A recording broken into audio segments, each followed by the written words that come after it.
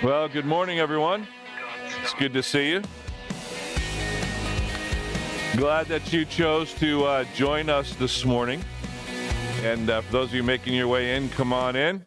And we are going to worship the Lord together this morning. That's why we have gathered. And we're going to worship God in many ways. In just a moment, I'm going to read from His Word.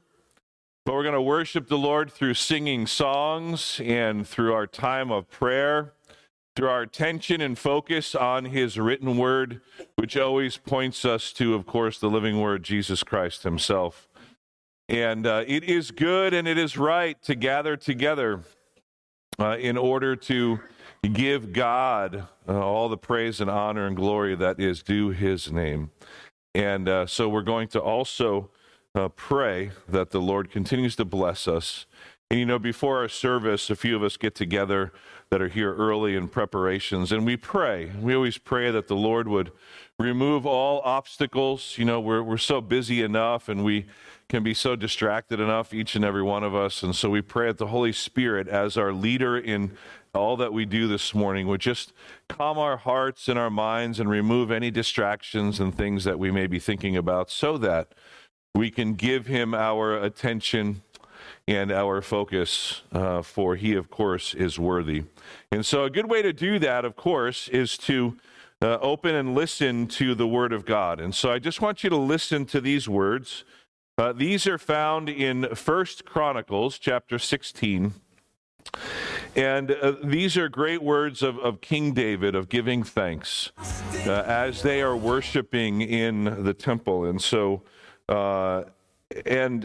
you know, these words can be a great encouragement for us this morning. So I just ask that you would listen to these words. Let it be our, as I said, call into worship, as they speak of the glory and majesty and splendor and greatness of our God. And so here is the reading, the word of the Lord this morning. Sing to the Lord, all the earth. Tell of His salvation from day to day. Declare His glory among the nations, His marvelous works among all the peoples. For great is the Lord, and greatly to be praised, and He is to be feared above all gods. For all the gods of the peoples are worthless idols, but the Lord made the heavens. So splendor and majesty are before Him, strength and joy are in His place. So ascribe to the Lord, O families of the peoples, ascribe to the Lord glory and strength. Ascribe to the Lord the glory due His name. Bring an offering and come before Him.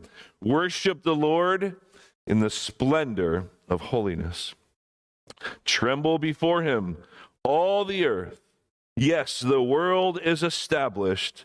It shall never be moved. Let the heavens be glad and the earth rejoice, and let them say among the nations, the Lord reigns. Why don't we stand together and pray, and then we will sing about God's greatness and His majesty, for He is the Lord and He reigns in this place this morning. Father, thank You for gathering us here. We don't believe in any coincidence or happenstance or accident. Lord, You have desired that we put aside this time and gather in this place. Each one is here because You have desired that we would be here. And so, Lord, we trust also that You will meet us right where we are. Our desire, Lord, even in our act of giving and worshiping You, Lord, even in that You would change us. Change us from the inside out. Change us that, God, that we would not leave here being the same people we were when we entered. And God, You are in the business of transforming people, and so we want to be transformed by the renewing of our minds, by the hearing and reading of Your word, and through the moving power of the Holy Spirit within us. So, Father, as we offer ourselves up to you in worship now by joining our voices and singing these songs together, may you be honored, may you be blessed, and all this splendor and glory we just heard about, Lord, let it all be for you, because you alone are worthy. You alone are worthy. So we praise you now, Lord God, and we praise you in the name of Jesus Christ. Amen. So, church, let's worship him together in the name of Jesus.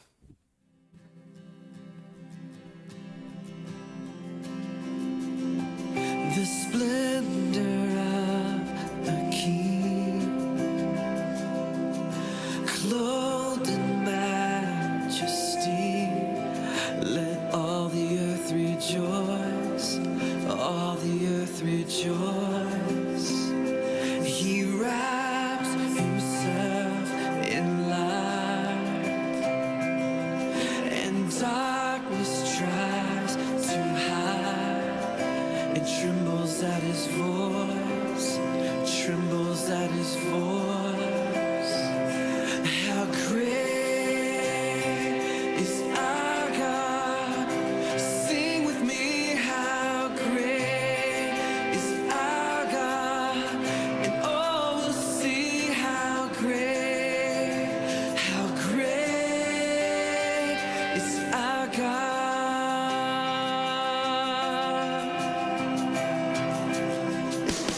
Age to age he stands,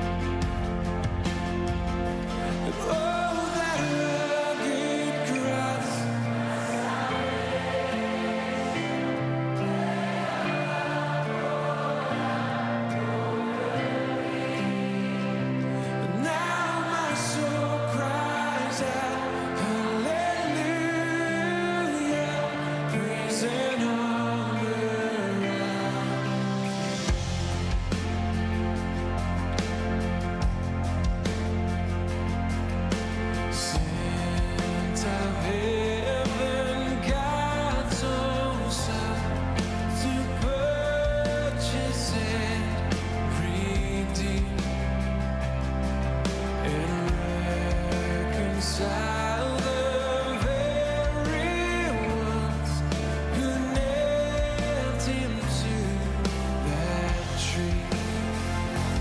Oh, that rugged cross, my salvation, where your love poured out over me. Now my soul cries out, hallelujah, praise and honor to thee.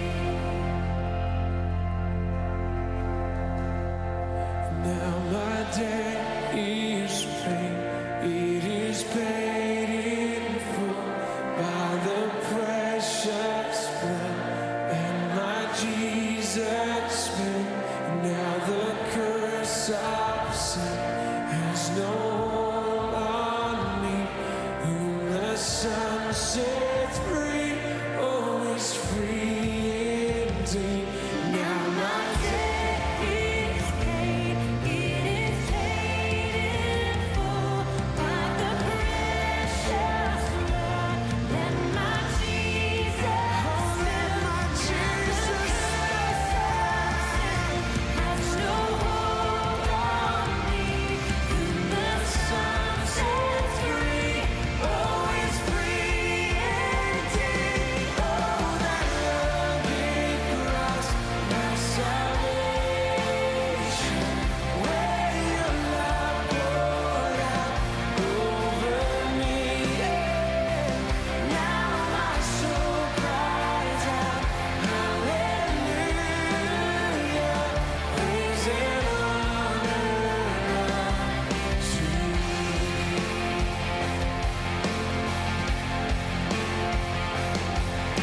See, the stone is rolled away. Behold the empty tomb. Come on, church. Hallelujah, God be praised. He's risen from the grave. Oh, that rugged cross, my salvation, where your love poured out over me. Now my soul cries out, hallelujah, praise and honor to thee. Praise and honor to thee.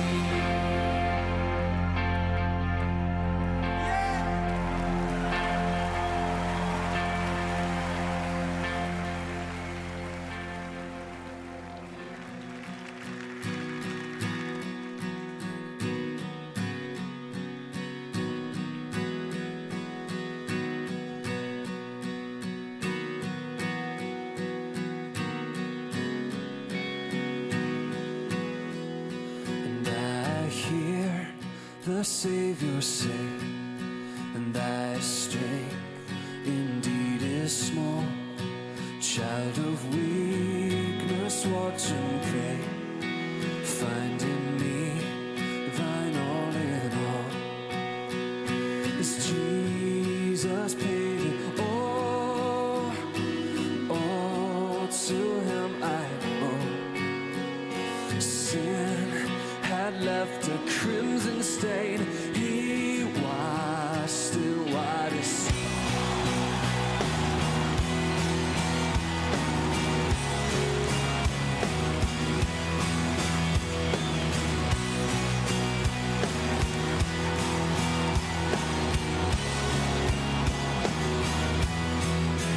Lord, now indeed I find thy power and thine alone can change the leper's spots and melt the heart of stone. Jesus paid it all, and all to him I owe. My sin had left this crimson stain. He washed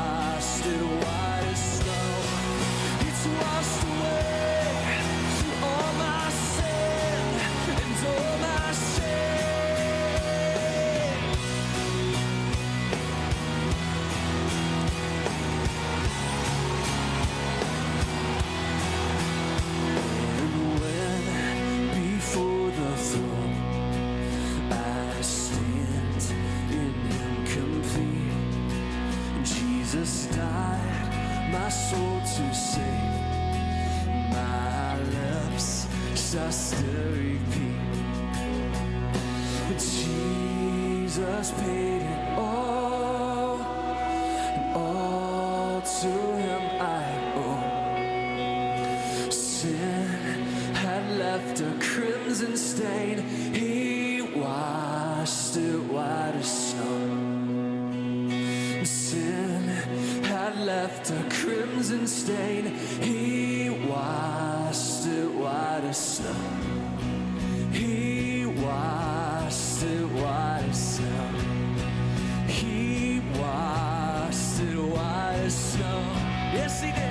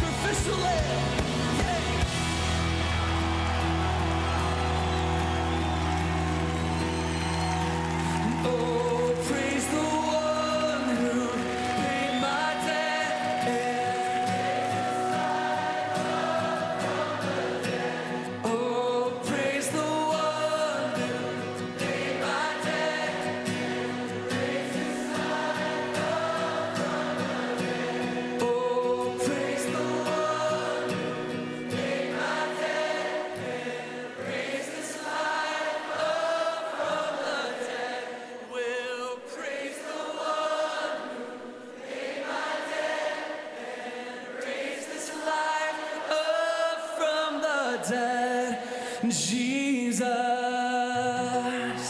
Yeah. We praise the Lord. Praise the one. Right? Say good morning to somebody in that name of Jesus. Somebody right next to you. Say good morning. Deep the Father's love for us. Praise the Lord.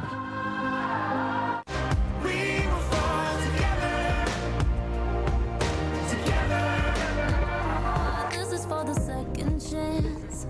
This is for the new romance. Sing it for the left in vain. Overcame. It's not too late. If you're looking for hope tonight, raise your hand. If you feel alone and don't understand, if you're fighting the fight of your life, then stand. We're gonna make it through this hand in hand. And if we fall, we will fall together.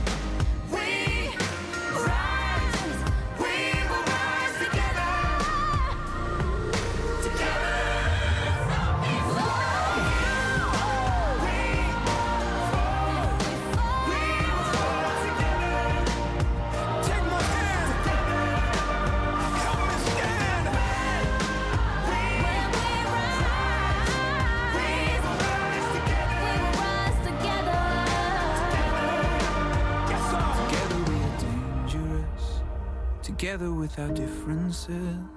Together. All right, so as we make our way back to our seats, Stronger. it is good to be in this place together this morning. Love that line we kept repeating, right? Praise the one, paid my debt, and raised this life up from the grave, right? Because Scripture teaches us because Jesus Christ is risen and defeated death, that we then have new life in him.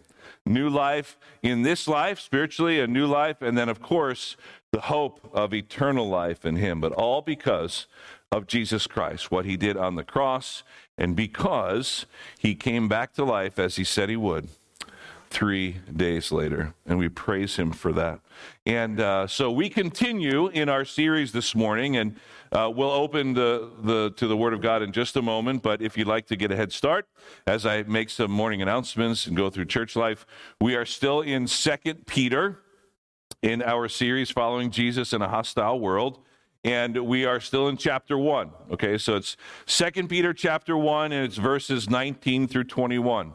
And that'll be our passage for today. So I always encourage you, bring your Bibles. If you don't, there are Bibles here for you as well. It's always good to be able to look at the Word, especially in your own Bible, to see where it is and make notes. And so that is in 2 Peter chapter 1, verses 19 through 21. You know that here at Trinity, we learn, we grow, we serve together. It's how we pursue discipleship. Because being a disciple it simply means being a learner or a follower, but being a disciple of Jesus is what he calls us to, right? And so this year, our theme is that we are to grow in the grace and knowledge of the Lord Jesus Christ. So as disciples, we are to be growing in those two things in particular as we pay our attention to those things this year, that we are growing in grace, our understanding of grace, our practicing of grace towards others and with each other, and then, of course, knowledge, understanding who God is, and gaining that knowledge of our God so that we can then put that knowledge into practice as we live it out every day. We want to first thank you. Our leadership wants to thank everyone who donated donated those items towards Turkey. And if you brought those in today, we thank you for everybody that did that, going down to the police station down in Homedale, I believe it is, and they'll be sending out that large shipment this Wednesday. So praise the Lord that we get to be a part of that great effort. And I'm still working on a way to give you that link I had mentioned last time, that through a dear friend of our daughter's, a good connection.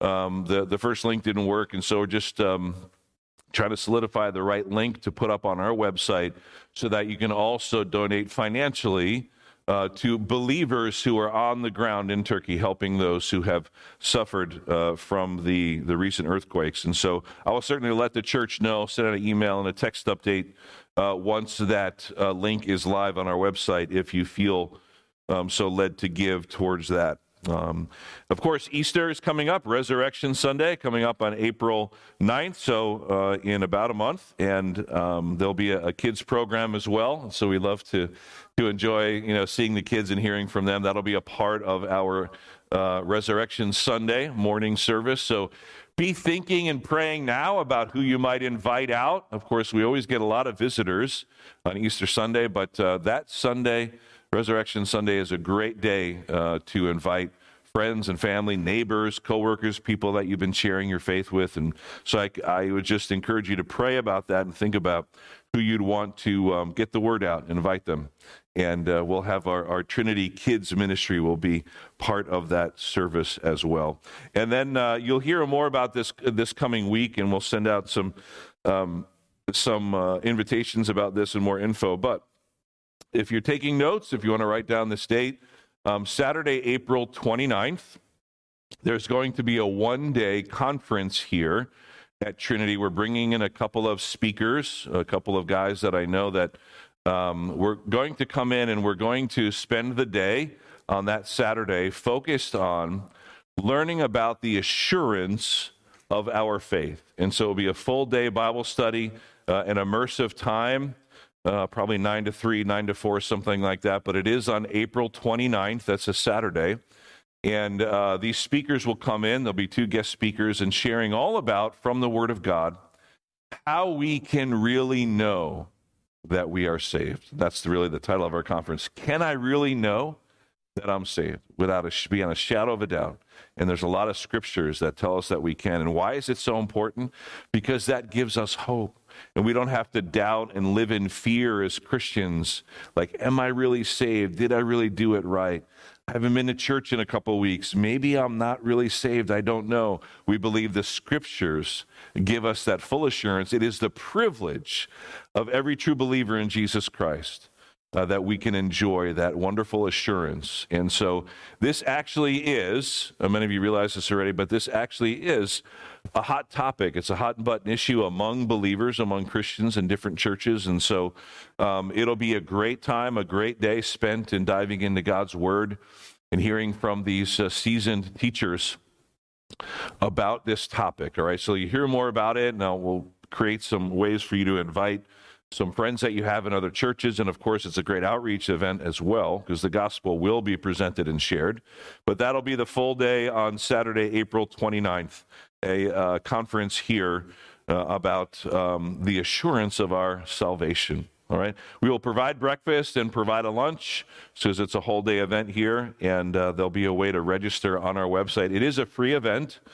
You can, of course, donate if you like, but you don't need to. It's a free event that we're just offering here at Trinity, and so we'd love to get the word out. So be looking for more information this week, so we give people plenty of time to prepare and put that day aside and consider if they're being led to go to that. So that's Saturday, April 29th. So there's always much more, to learn about Trinity, different ways to get involved. So check out our website, trinityallenwood.com. That's also where you can live stream our services. If you're away, if you're on vacation, if you're home not feeling well, we say welcome to all of our live stream friends. Those are at home and are away. They joining us today as always. And so if you happen to miss a service, go back to our website, trinityallenwood.com. You can go under sermons and messages, and you can see all the past Sunday messages as well. So make sure you avail yourself of that and find all the other ways to get involved here at Trinity. And so we're going to open our Bibles to 2 Peter 1, 19 through 21. And this passage is a continuation of last week. And if you weren't here, I'll just give you a quick primer on that and where we are in Peter's writing. But it talks all about the light of the Word of God in our lives, specifically the words of prophecy, which means those portions of Scripture in particular that tell us about the future.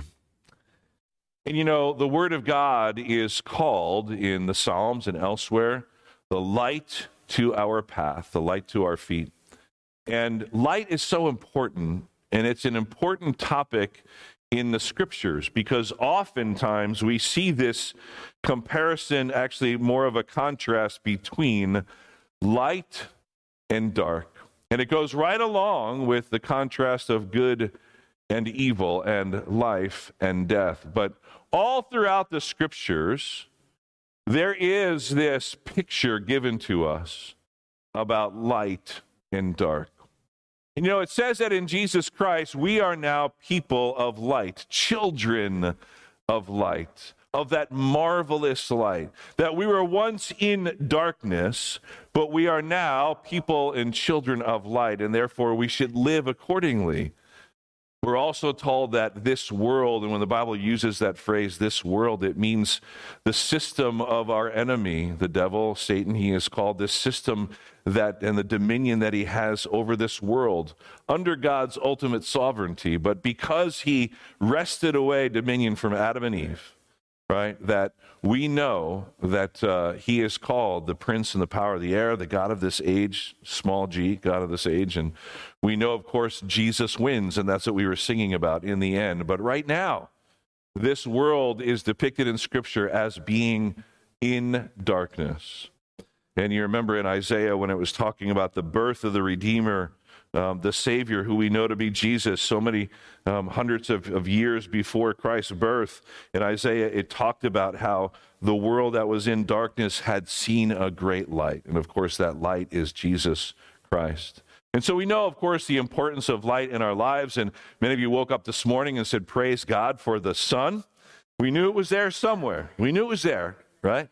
And what a great reminder that even with all the dark clouds, the sun is always shining. We might not be able to see it. It's like that in our lives, right? That oftentimes we feel there's heavy clouds and storm clouds in our lives, and we know God is there. We know Jesus is with us, but we just can't see him. So how important is it that we continue to stay in the Word, because we can trust it for all that we need in life and godliness, Peter says, but also to remind us of the power of light over darkness. So we woke up this morning, we saw the beautiful sun.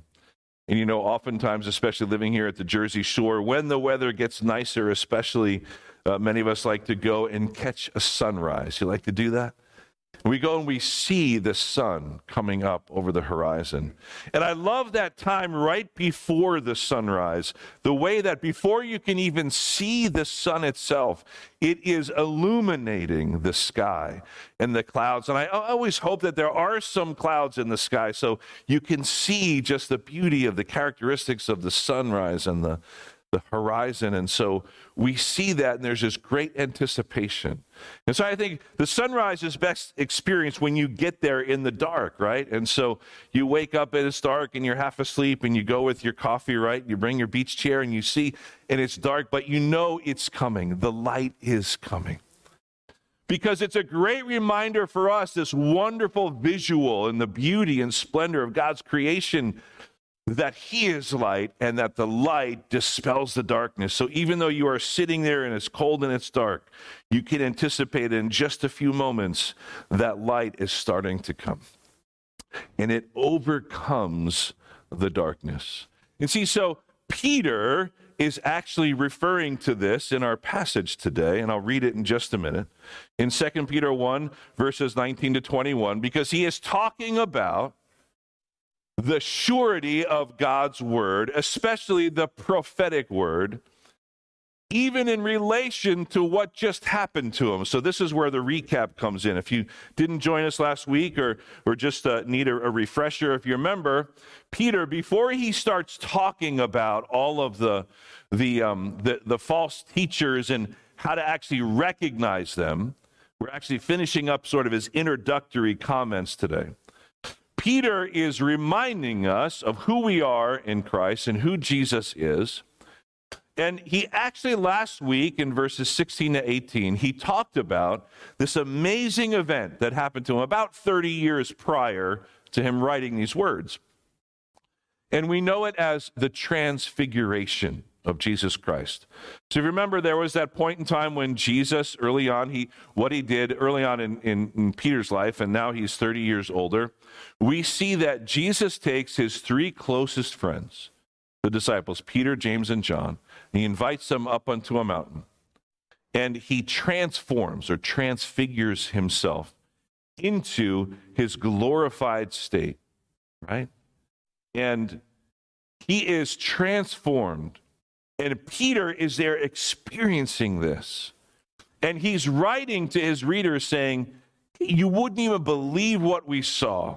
Remember, Peter, in his haste, he said to Jesus, let's make some places to live here. Let's set up some tents and stay here because this is so awesome. We're going to stay here forever. Right? Because that's the nature of Peter. So he's recounting that and saying that we got to see a glimpse of Jesus' glory and of the coming kingdom, because Jesus was, in essence, reminding the core three, look, I am the king, and I came to bring the kingdom to my people that was promised to the people of Israel, but they have rejected me, in essence, what Jesus is saying. And they had rejected him. So he did not want his disciples to be dejected. And so he wanted them to know, yes, I am the king and I am the chosen one. And my kingdom will come on earth as it is in heaven. But it's going to have to wait a little while because the people have rejected me. So that kingdom is not forgotten and lost. It just has been a bit postponed until he returns. So Peter is trying to encourage his listeners and his readers by saying, you know what? I was there on that Mount of Transfiguration. You've probably heard this story a million times. He's saying to them, and he's saying, I was an eyewitness. If you remember, we're talking about the power of eyewitness testimony. So that's what Peter's talking about. But now, Peter says something incredible. He says in our passage today, even better than me seeing Jesus in his glorified state, there's even one better witness to that, and that is the Word of God. Now, of course, Peter is talking about the Old Testament.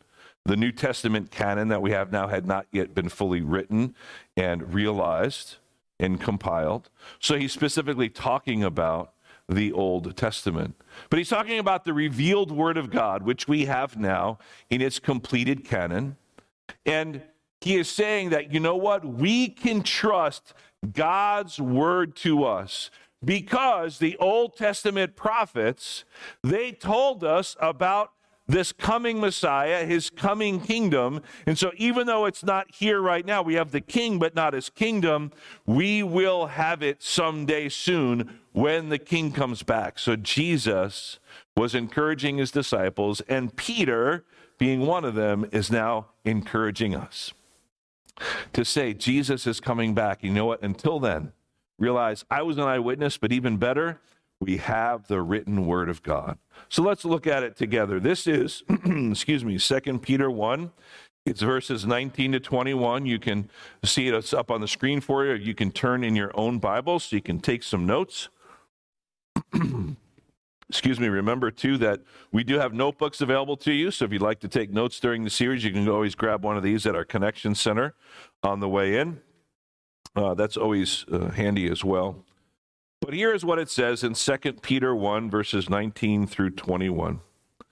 Peter says, again, after having talked about the transfiguration experience and him being an eyewitness, he now says this, so we have the prophetic word made more sure, to which you do well to pay attention, as to a lamp shining in a dark place, until the day dawns and the morning star arises in your hearts. But know this, first of all, that no prophecy of Scripture is a matter of one's own interpretation. For no prophecy was ever made by an act of human will, but men moved by the Holy Spirit spoke from God. That's our passage for today. So, what is Peter trying to tell us? We're going to unpack this. There's just 4 basic things that we want to look at today. To make sure, 1, that we are reading and interpreting this properly, and 2, then, from that we have the right application. What does it mean for us? You know, it's important that we learn in God's word and we grow, but then there's this idea of so what? So what does it mean to us? What do we do with this profound truth? So first, he says, so we have the prophetic word made more sure. So he was talking about being an eyewitness to the transfiguration of Christ, but now he says, you know what? We have the prophetic word, the written word. He's referring to the Old Testament books and the prophets' words about what would be coming in the future.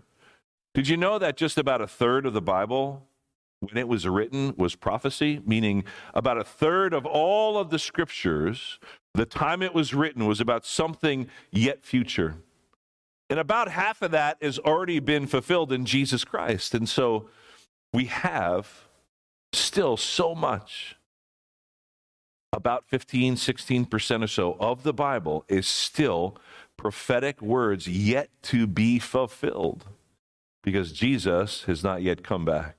And all of his promises that he has made, he needs to keep, because he is a promise keeper. So, of course, we want to give heed and attention to the prophetic word, because it takes up so much of the scriptures. It must be important. So, Peter is saying, so, I was an eyewitness, but you know what? We have the prophetic word made more sure. It's like even more important.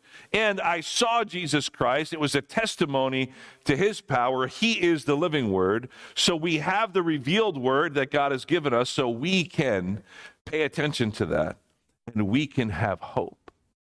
and surety that we know and live by the truth. So, it's the prophetic word specifically here in the context of this passage about this future kingdom, right? Because Peter's saying, look, the king has come. His kingdom's not here yet, but he wanted to ensure and encourage his readers, who were mostly all Hebrew Christians, so they understood the Old Testament. They would have understood what he was talking about. They are now believers in Jesus Christ, but they were all born and raised on the Word of God, the Old Testament, so they would understand, wait, the kingdom, right? There was always what the Hebrews were thinking about. Where's the kingdom? Where's the kingdom, Jesus?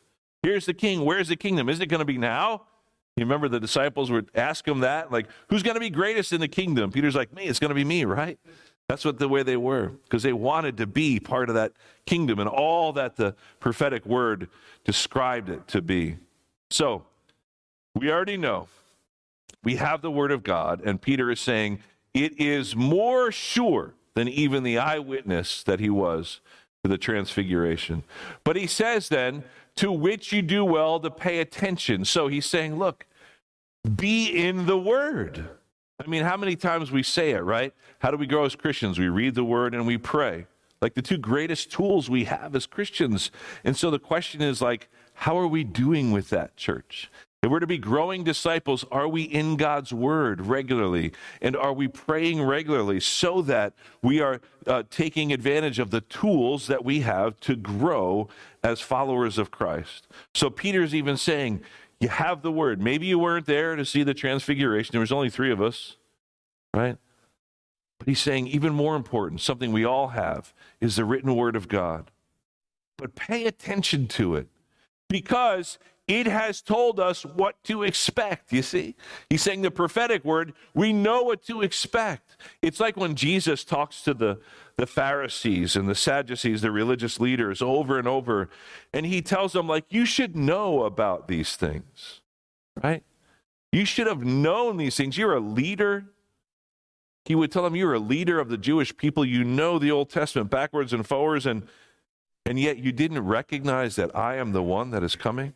There was all these prophetic words about me as the Redeemer, and I have fulfilled all of them.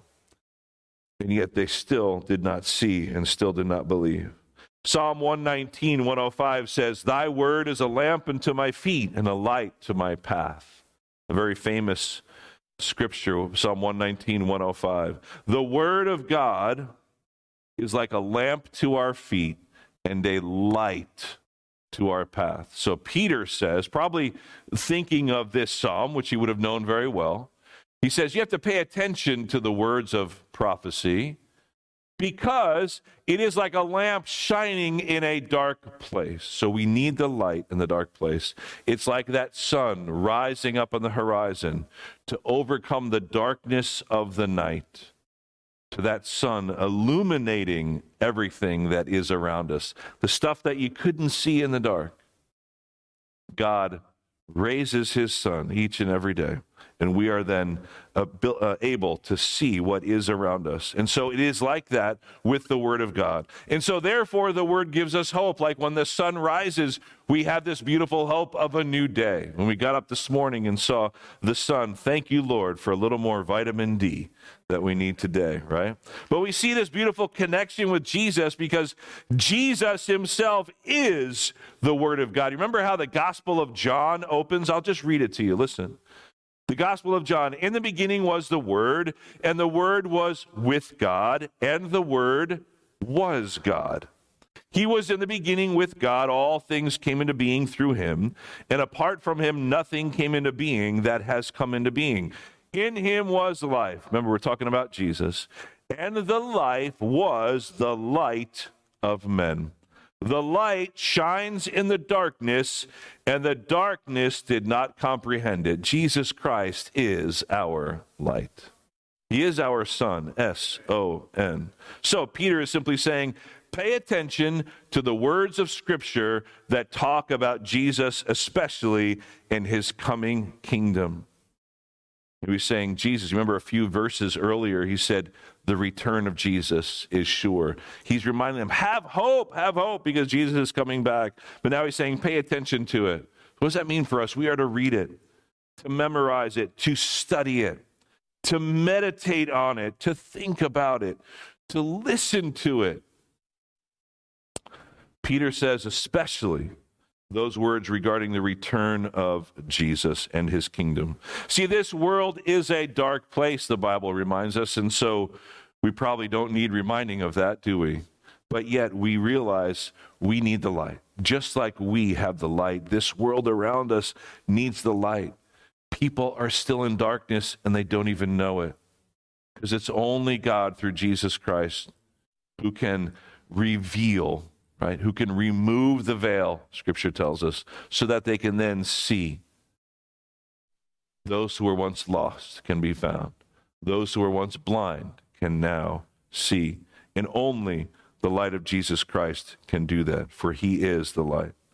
The Word is a light for us, a revelation. And through the Holy Spirit, this truth is illuminated to us, which means it is brightened and it is lit up. Ephesians 1 says it this way: the God of our Lord Jesus Christ, the Father of glory, may give to you a spirit of wisdom and revelation in the knowledge of him. There's the word knowledge again that Peter uses. I pray that the eyes of your heart may be illuminated, so that you will know what is the hope of his calling, what are the riches of the glory of his inheritance among the saints. That's Paul writing to the church in Ephesus, saying the same thing. He's like, I just want your eyes and your heart to be illuminated, and they're only going to be illuminated by Jesus Christ, but it's through his Spirit, that we have a spirit of wisdom and revelation and knowledge of him, so that we can be enlightened. 2 Timothy says it this way, 2 Timothy 3.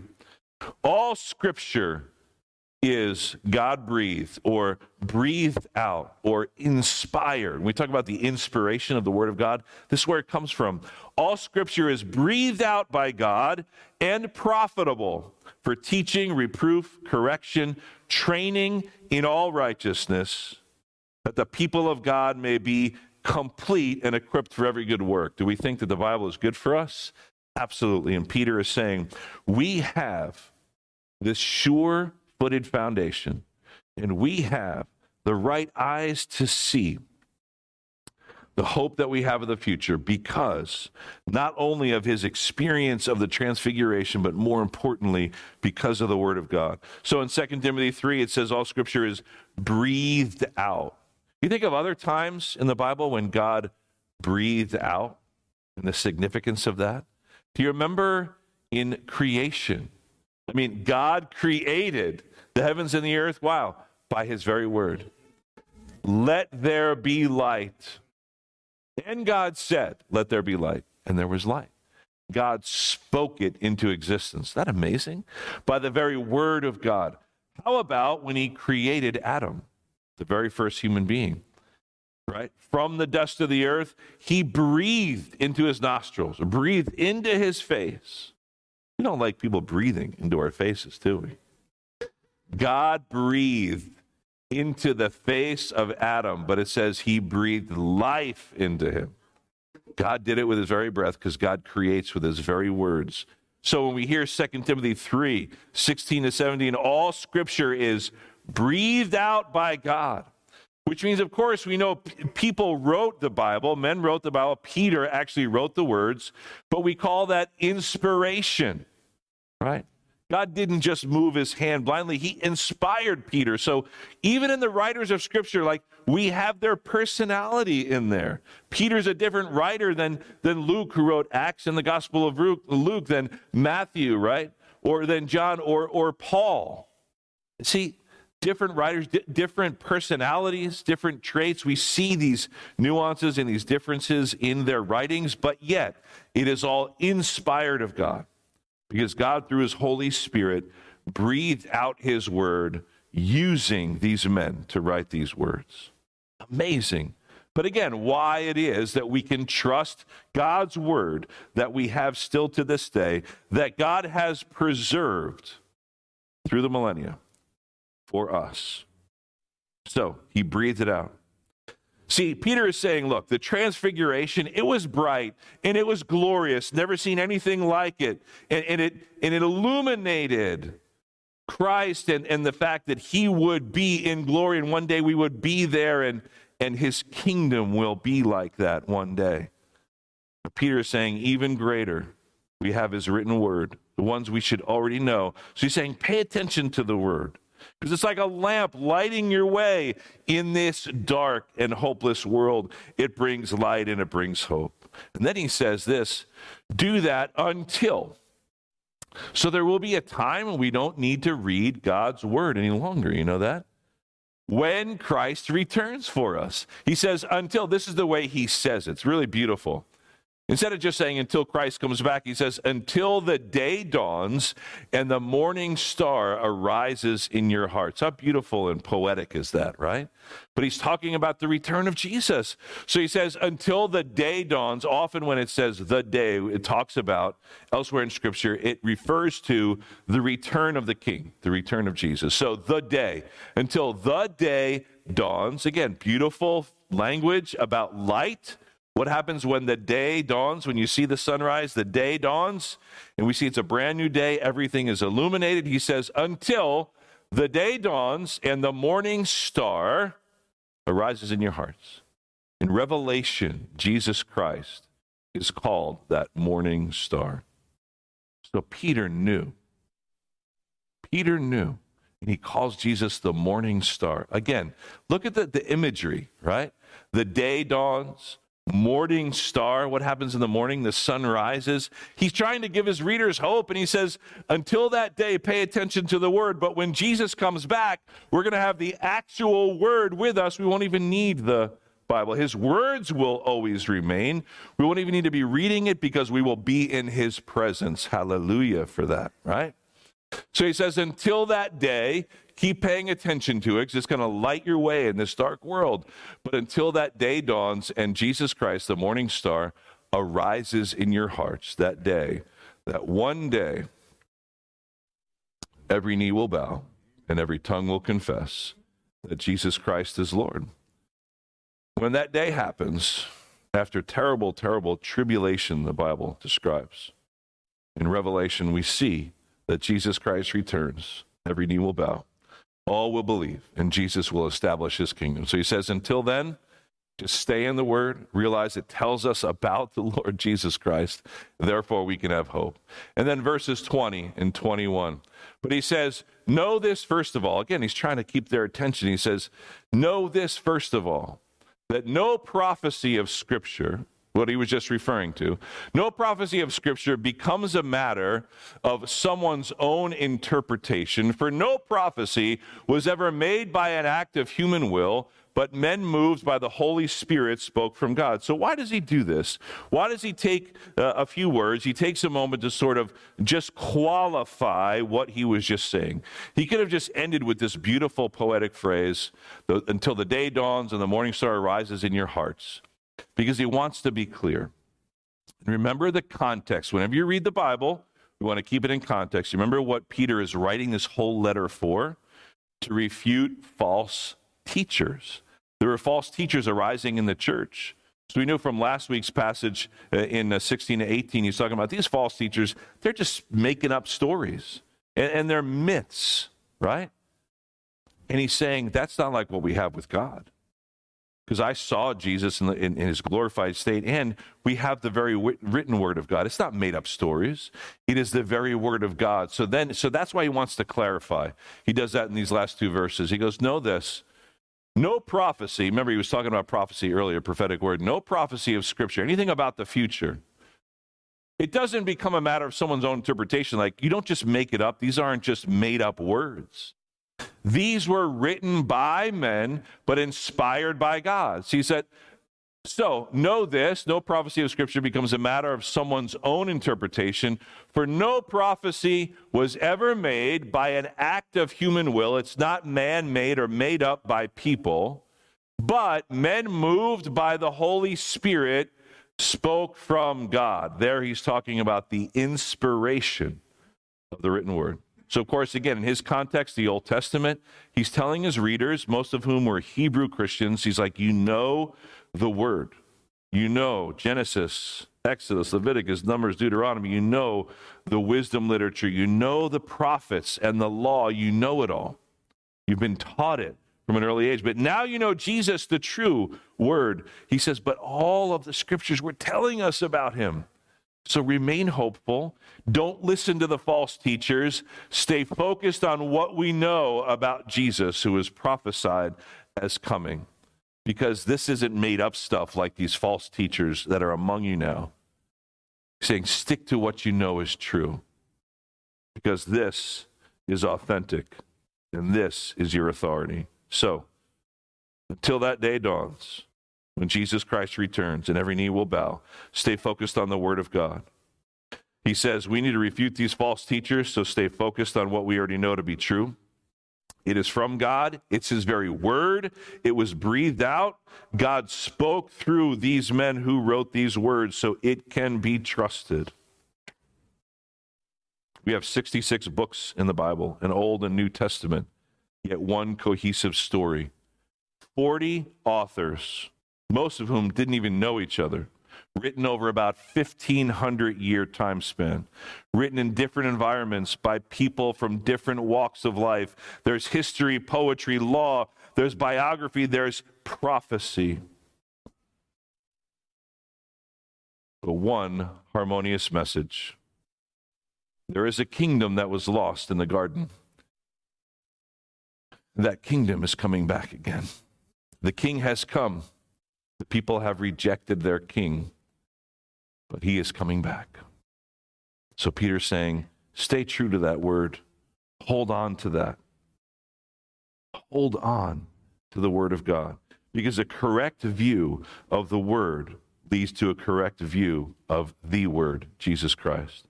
We can't truly know our God and our Savior if we do not know the word of God.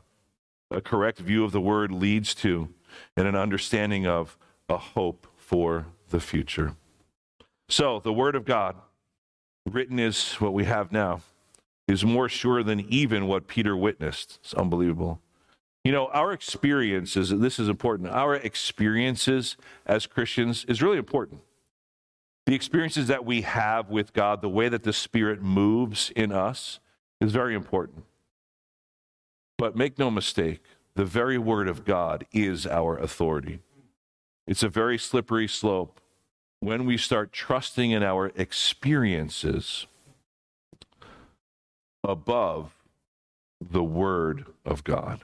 Right? Because yes, we experience God, but we know part of that is our emotions. It's our minds that are not yet perfected. And so therefore, we have to trust what we know to be absolute truth, that is the very word of God. Our experiences in our Christian life are important.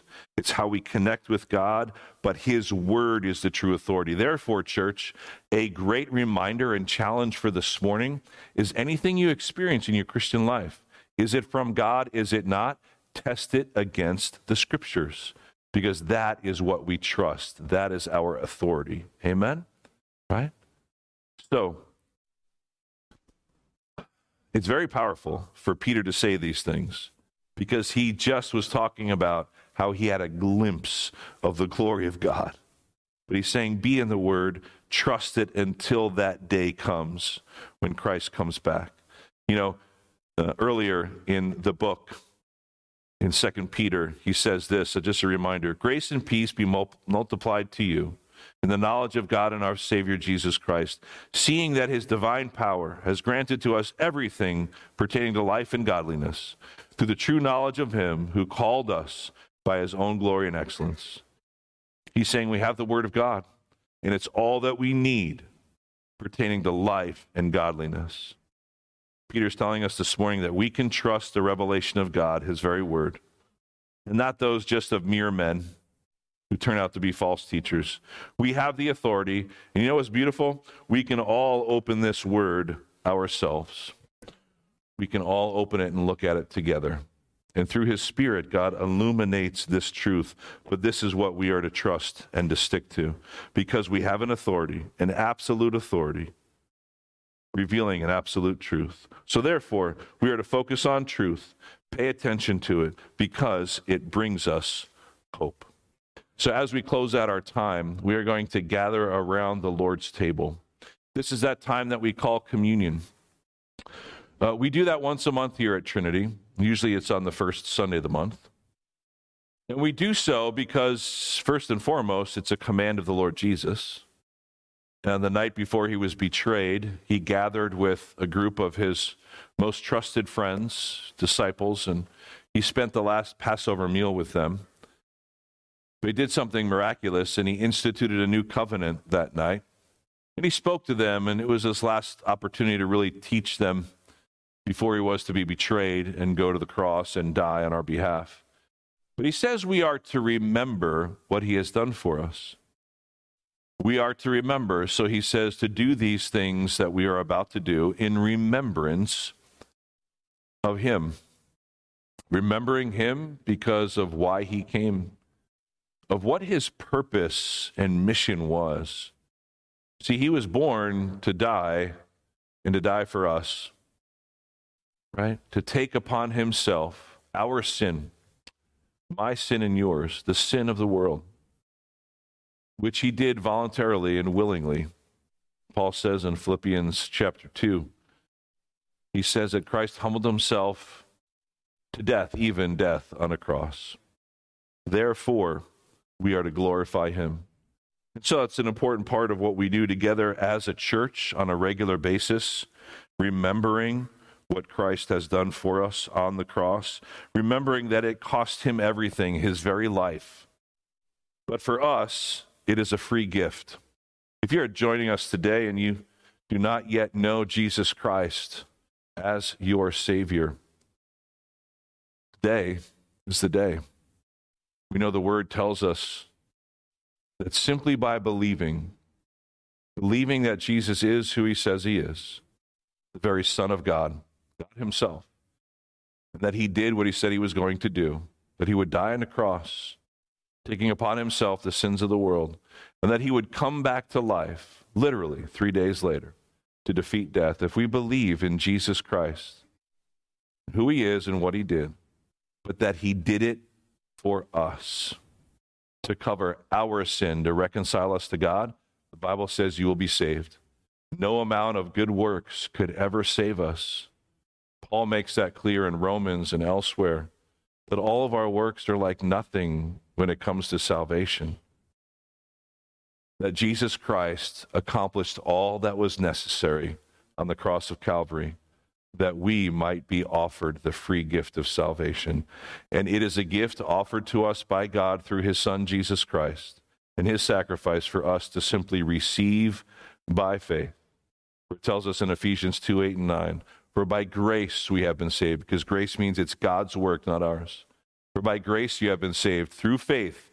That is our receiving and believing, and not by our works, so that none of us can boast, because we had nothing to do with it. Christ did it all. We simply said yes and believe. If you have not yet done that, I encourage you to do that today. For Jesus Christ himself says, I am the way, the truth, and the life. No one comes to the Father except through me. There's no other way to be reconciled to God and have the assurance of eternal life and the salvation of your sin than through Jesus Christ. It's through him and him alone. That is the gospel that we believe here at Trinity. That is the gospel that we live out, and that is the gospel that we're thankful for. And that is the gospel that we proclaim to our friends and neighbors and the world around us. And that is why we do what we are about to do. It says in the Word, Paul tells us about what happened that night before Jesus was betrayed. He says, I received from the Lord, which I also am delivering to you, that the Lord Jesus on the night when he was betrayed, he took bread, and when he had given thanks, he broke it, and he said, this is my body, which is for you. So do this in remembrance of me. And then in the same way, also after supper, he took the cup, and he said these words, this cup is the new covenant in my blood. So do this as often as you drink it in remembrance of me. Church, that's what we're going to do now. And so what I encourage you to do is to just take a few moments of personal reflection. Paul goes on to say in that same passage that we are to examine ourselves. Examine ourselves so that when we take the bread and we take the cup, remembering the sacrifice of Jesus, that we do so in a worthy manner. It means that we are asking for forgiveness where we need forgiveness, that we are offering repentance up to God. If we have something between us and a brother or sister, that we are to ask God to forgive us, that we are to take communion with the right heart. And so let's do that, church. Let us take a moment or two as you hear the music play. Allow it to just kind of set your mind right and put out all the distractions, and spend a few minutes with God, with your God, reflecting on your relationship with Him. And if you do not yet have one, I encourage you to take this time to pray to God in the name of the Lord Jesus Christ. So, church, let's do that now. And then after a time, what I would encourage you to do is, whenever the Lord leads, after you've had your time of reflection, you can get up and come either to the front to take a cup and a piece of bread, or you can go to the back there by the doors and you can take a bread and a piece of cup and return to your seat. And once everybody has had their time of reflection and has received the elements and back to your seat, then I will lead us to conclude our service through the taking of the bread and the cup. All right? Take your time with that and do that as the Lord leads. So let's look to the Lord now in a time of meditation.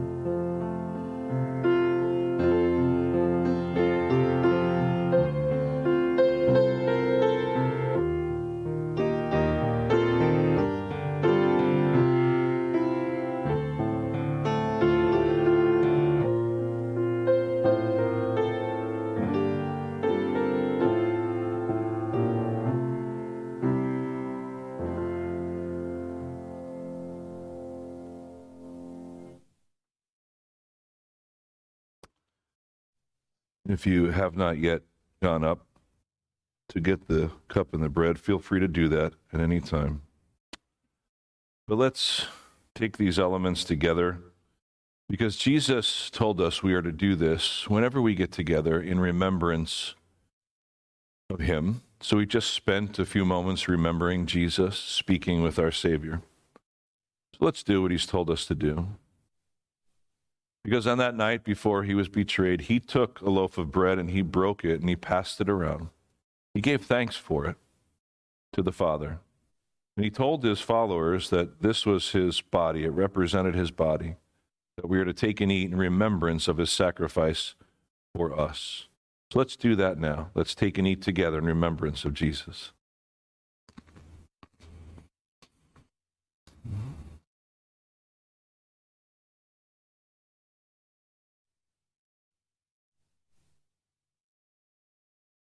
In the same way, he gave thanks for the bread after the meal, gave thanks for the cup, and he said that this cup represented a new covenant in his blood. This cup represents the shed blood of Jesus Christ, for the word tells us that without the shedding of blood, there is no forgiveness of sins.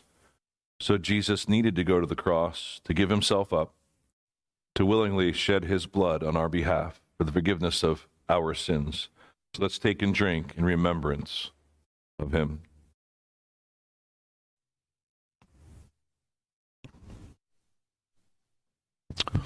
Would you now stand? We're going to close our service together by singing and worship, and then I will close us with a benediction prayer. Let's sing together.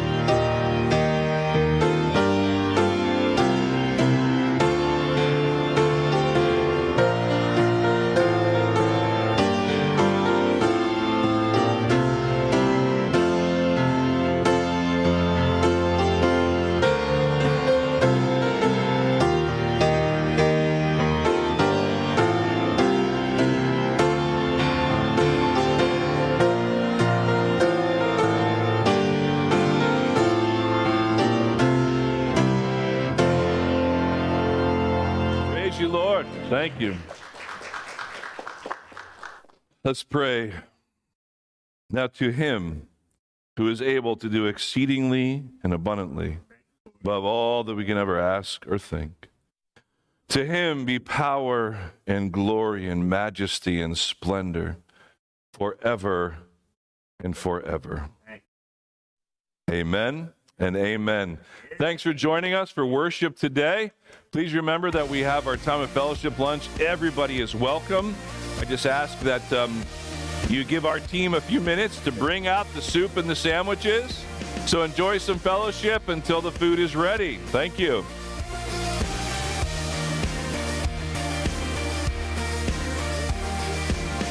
Who breaks the power of sin and darkness? Whose love is mighty and so much stronger? The King of glory, the King above all kings.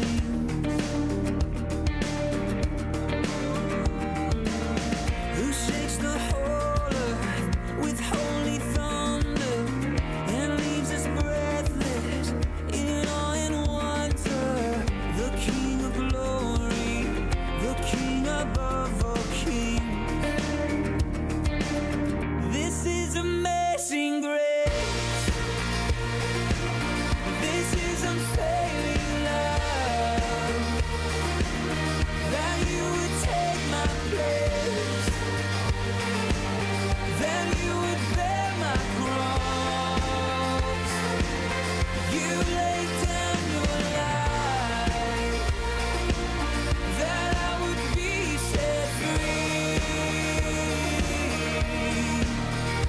Oh, Jesus, I sing for all that you've done for me.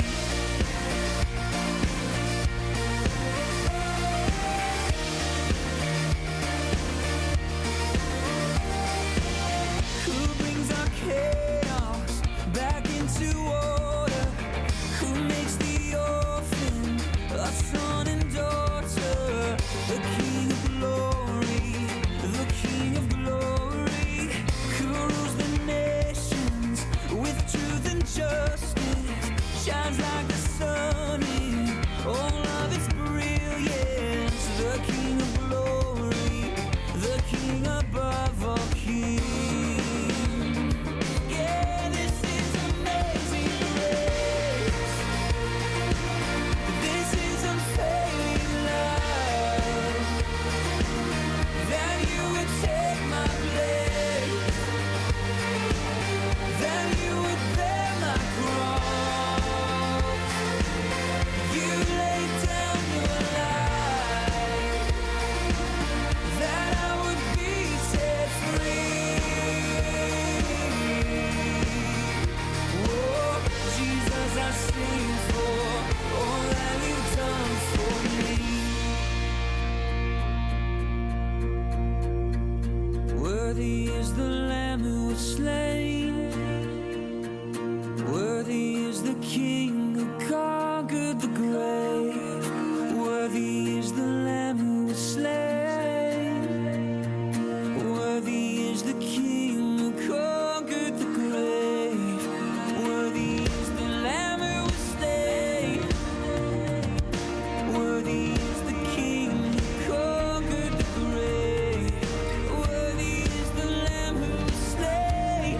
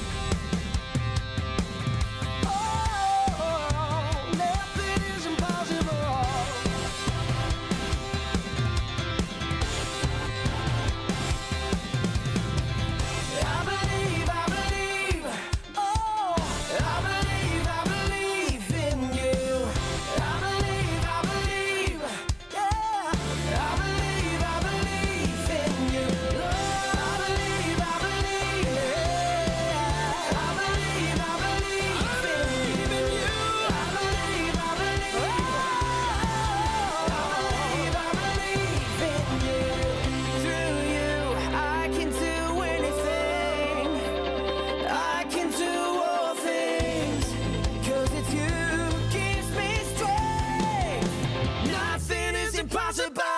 Through you, blind eyes are open, strongholds are broken. I am living by faith. Nothing is impossible. I believe, I believe, I believe, I believe, I believe, I believe in you. I believe, I believe, I believe, I believe in you.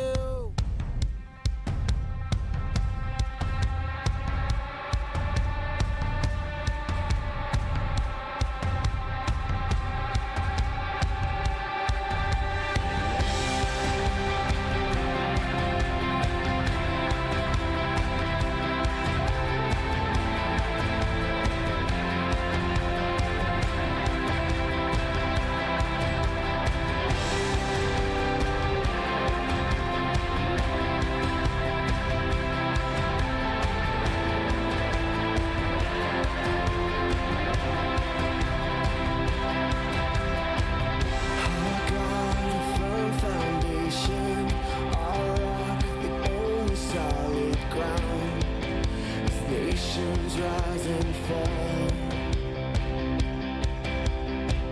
Kingdoms once strong now shaken, but we trust forever in your name, the name of Jesus. We trust the name of Jesus. You are the only King forever. Almighty God, we lift you higher. You are the only King forever, forevermore. You are victorious. You are the only King forever. Almighty God, we lift you higher. You are the only King forever, forevermore. You are victorious.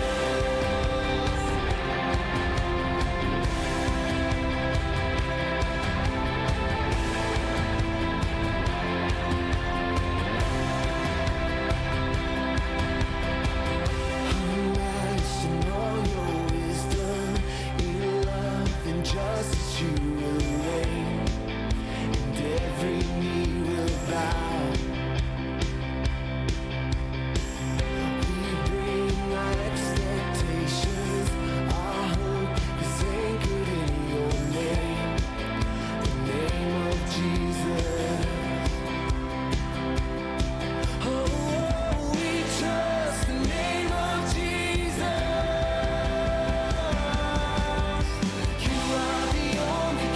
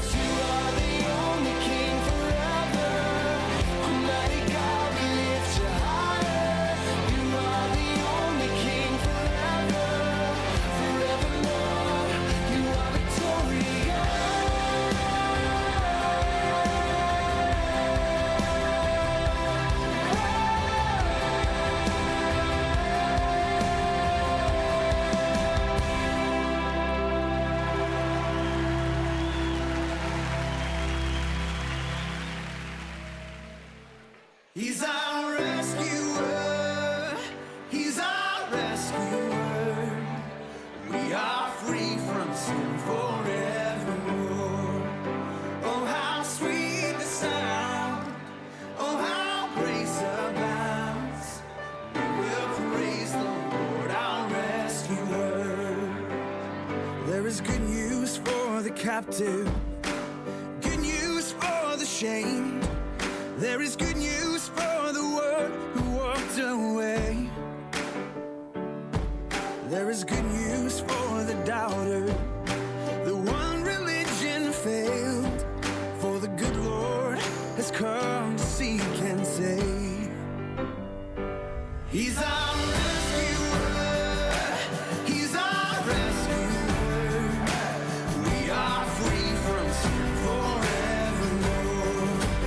Oh, how sweet the sound. Oh, how grace abounds. We will praise the Lord, our rescuer.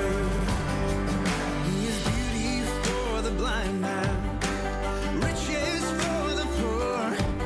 He is friendship for the world ignores. He is pasture for the weary, rest for those who strive. Oh, the good Lord is the way, the truth, the life. Yes, the good Lord is the way, the truth, the life. He's our rescuer. He's our rescuer. We are free from sin forevermore. Oh, how sweet the sound. Oh, how grace abounds. We will praise the Lord, our rescuer. So come and be chainless. Come and be fearless. Come to the foot of Calvary. There is redemption for every affliction. Here at the foot of Calvary. So come and be chainless. Come and be fearless. Come to the foot of Calvary. 'Cause there is redemption for every affliction. Here at the foot of Calvary. Oh, he's our rescuer. He's our rescuer. We are free from sin forevermore. We are free in Him. How sweet the sound. Oh, how grace abounds. We will praise the Lord, our rescuer. We will praise the Lord, our rescuer.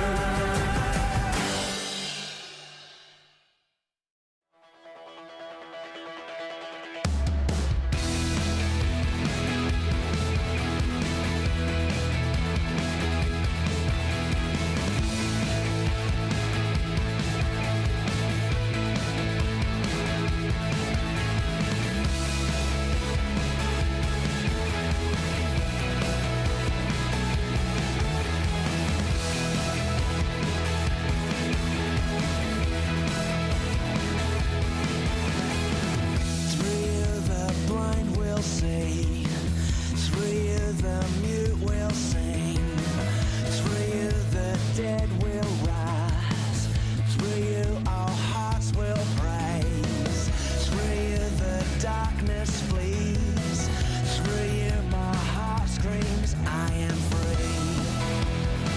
Yes, I am free. I am free to run. I am free to dance. I am free to live for you. I am free. Yes, I am free. Through you the kingdom comes, through you the battle's won, through you I'm not afraid, through you the price is paid, through you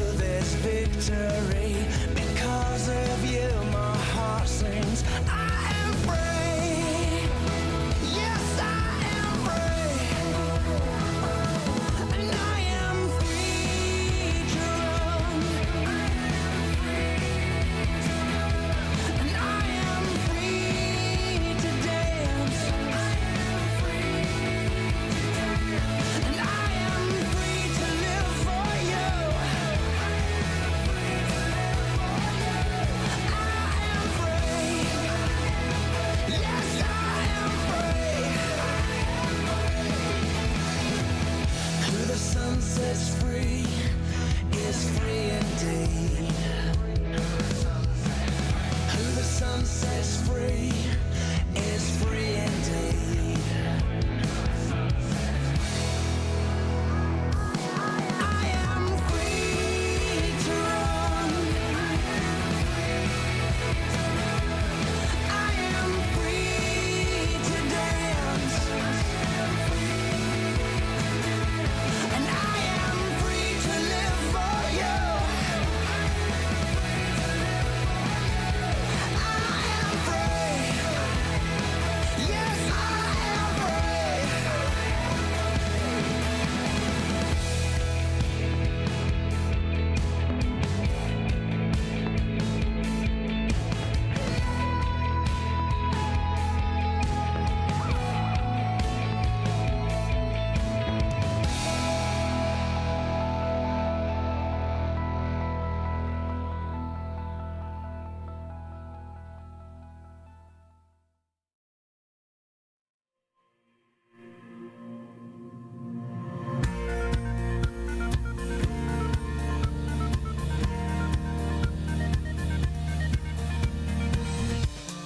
From wherever spring arrives to heal the ground,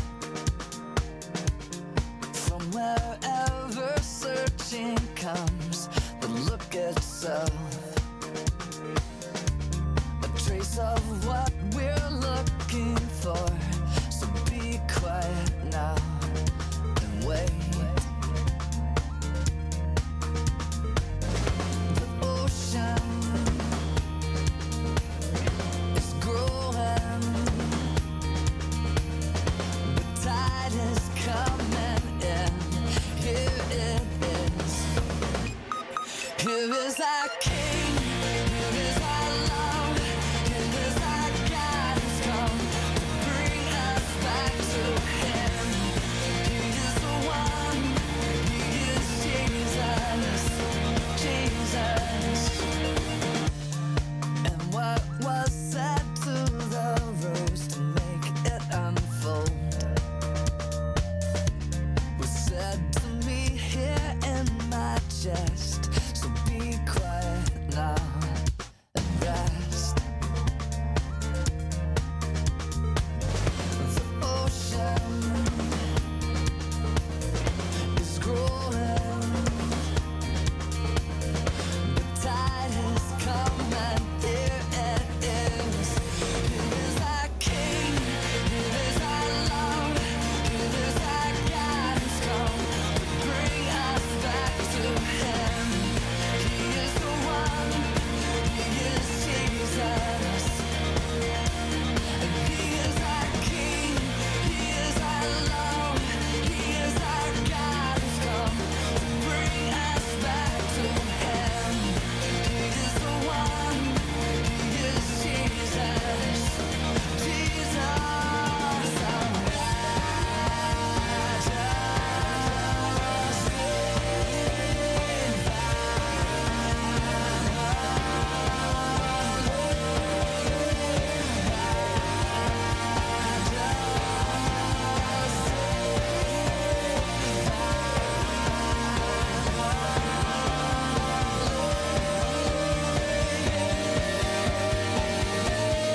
Here is our King, here is our love, here is our God who's come to bring us back to Him.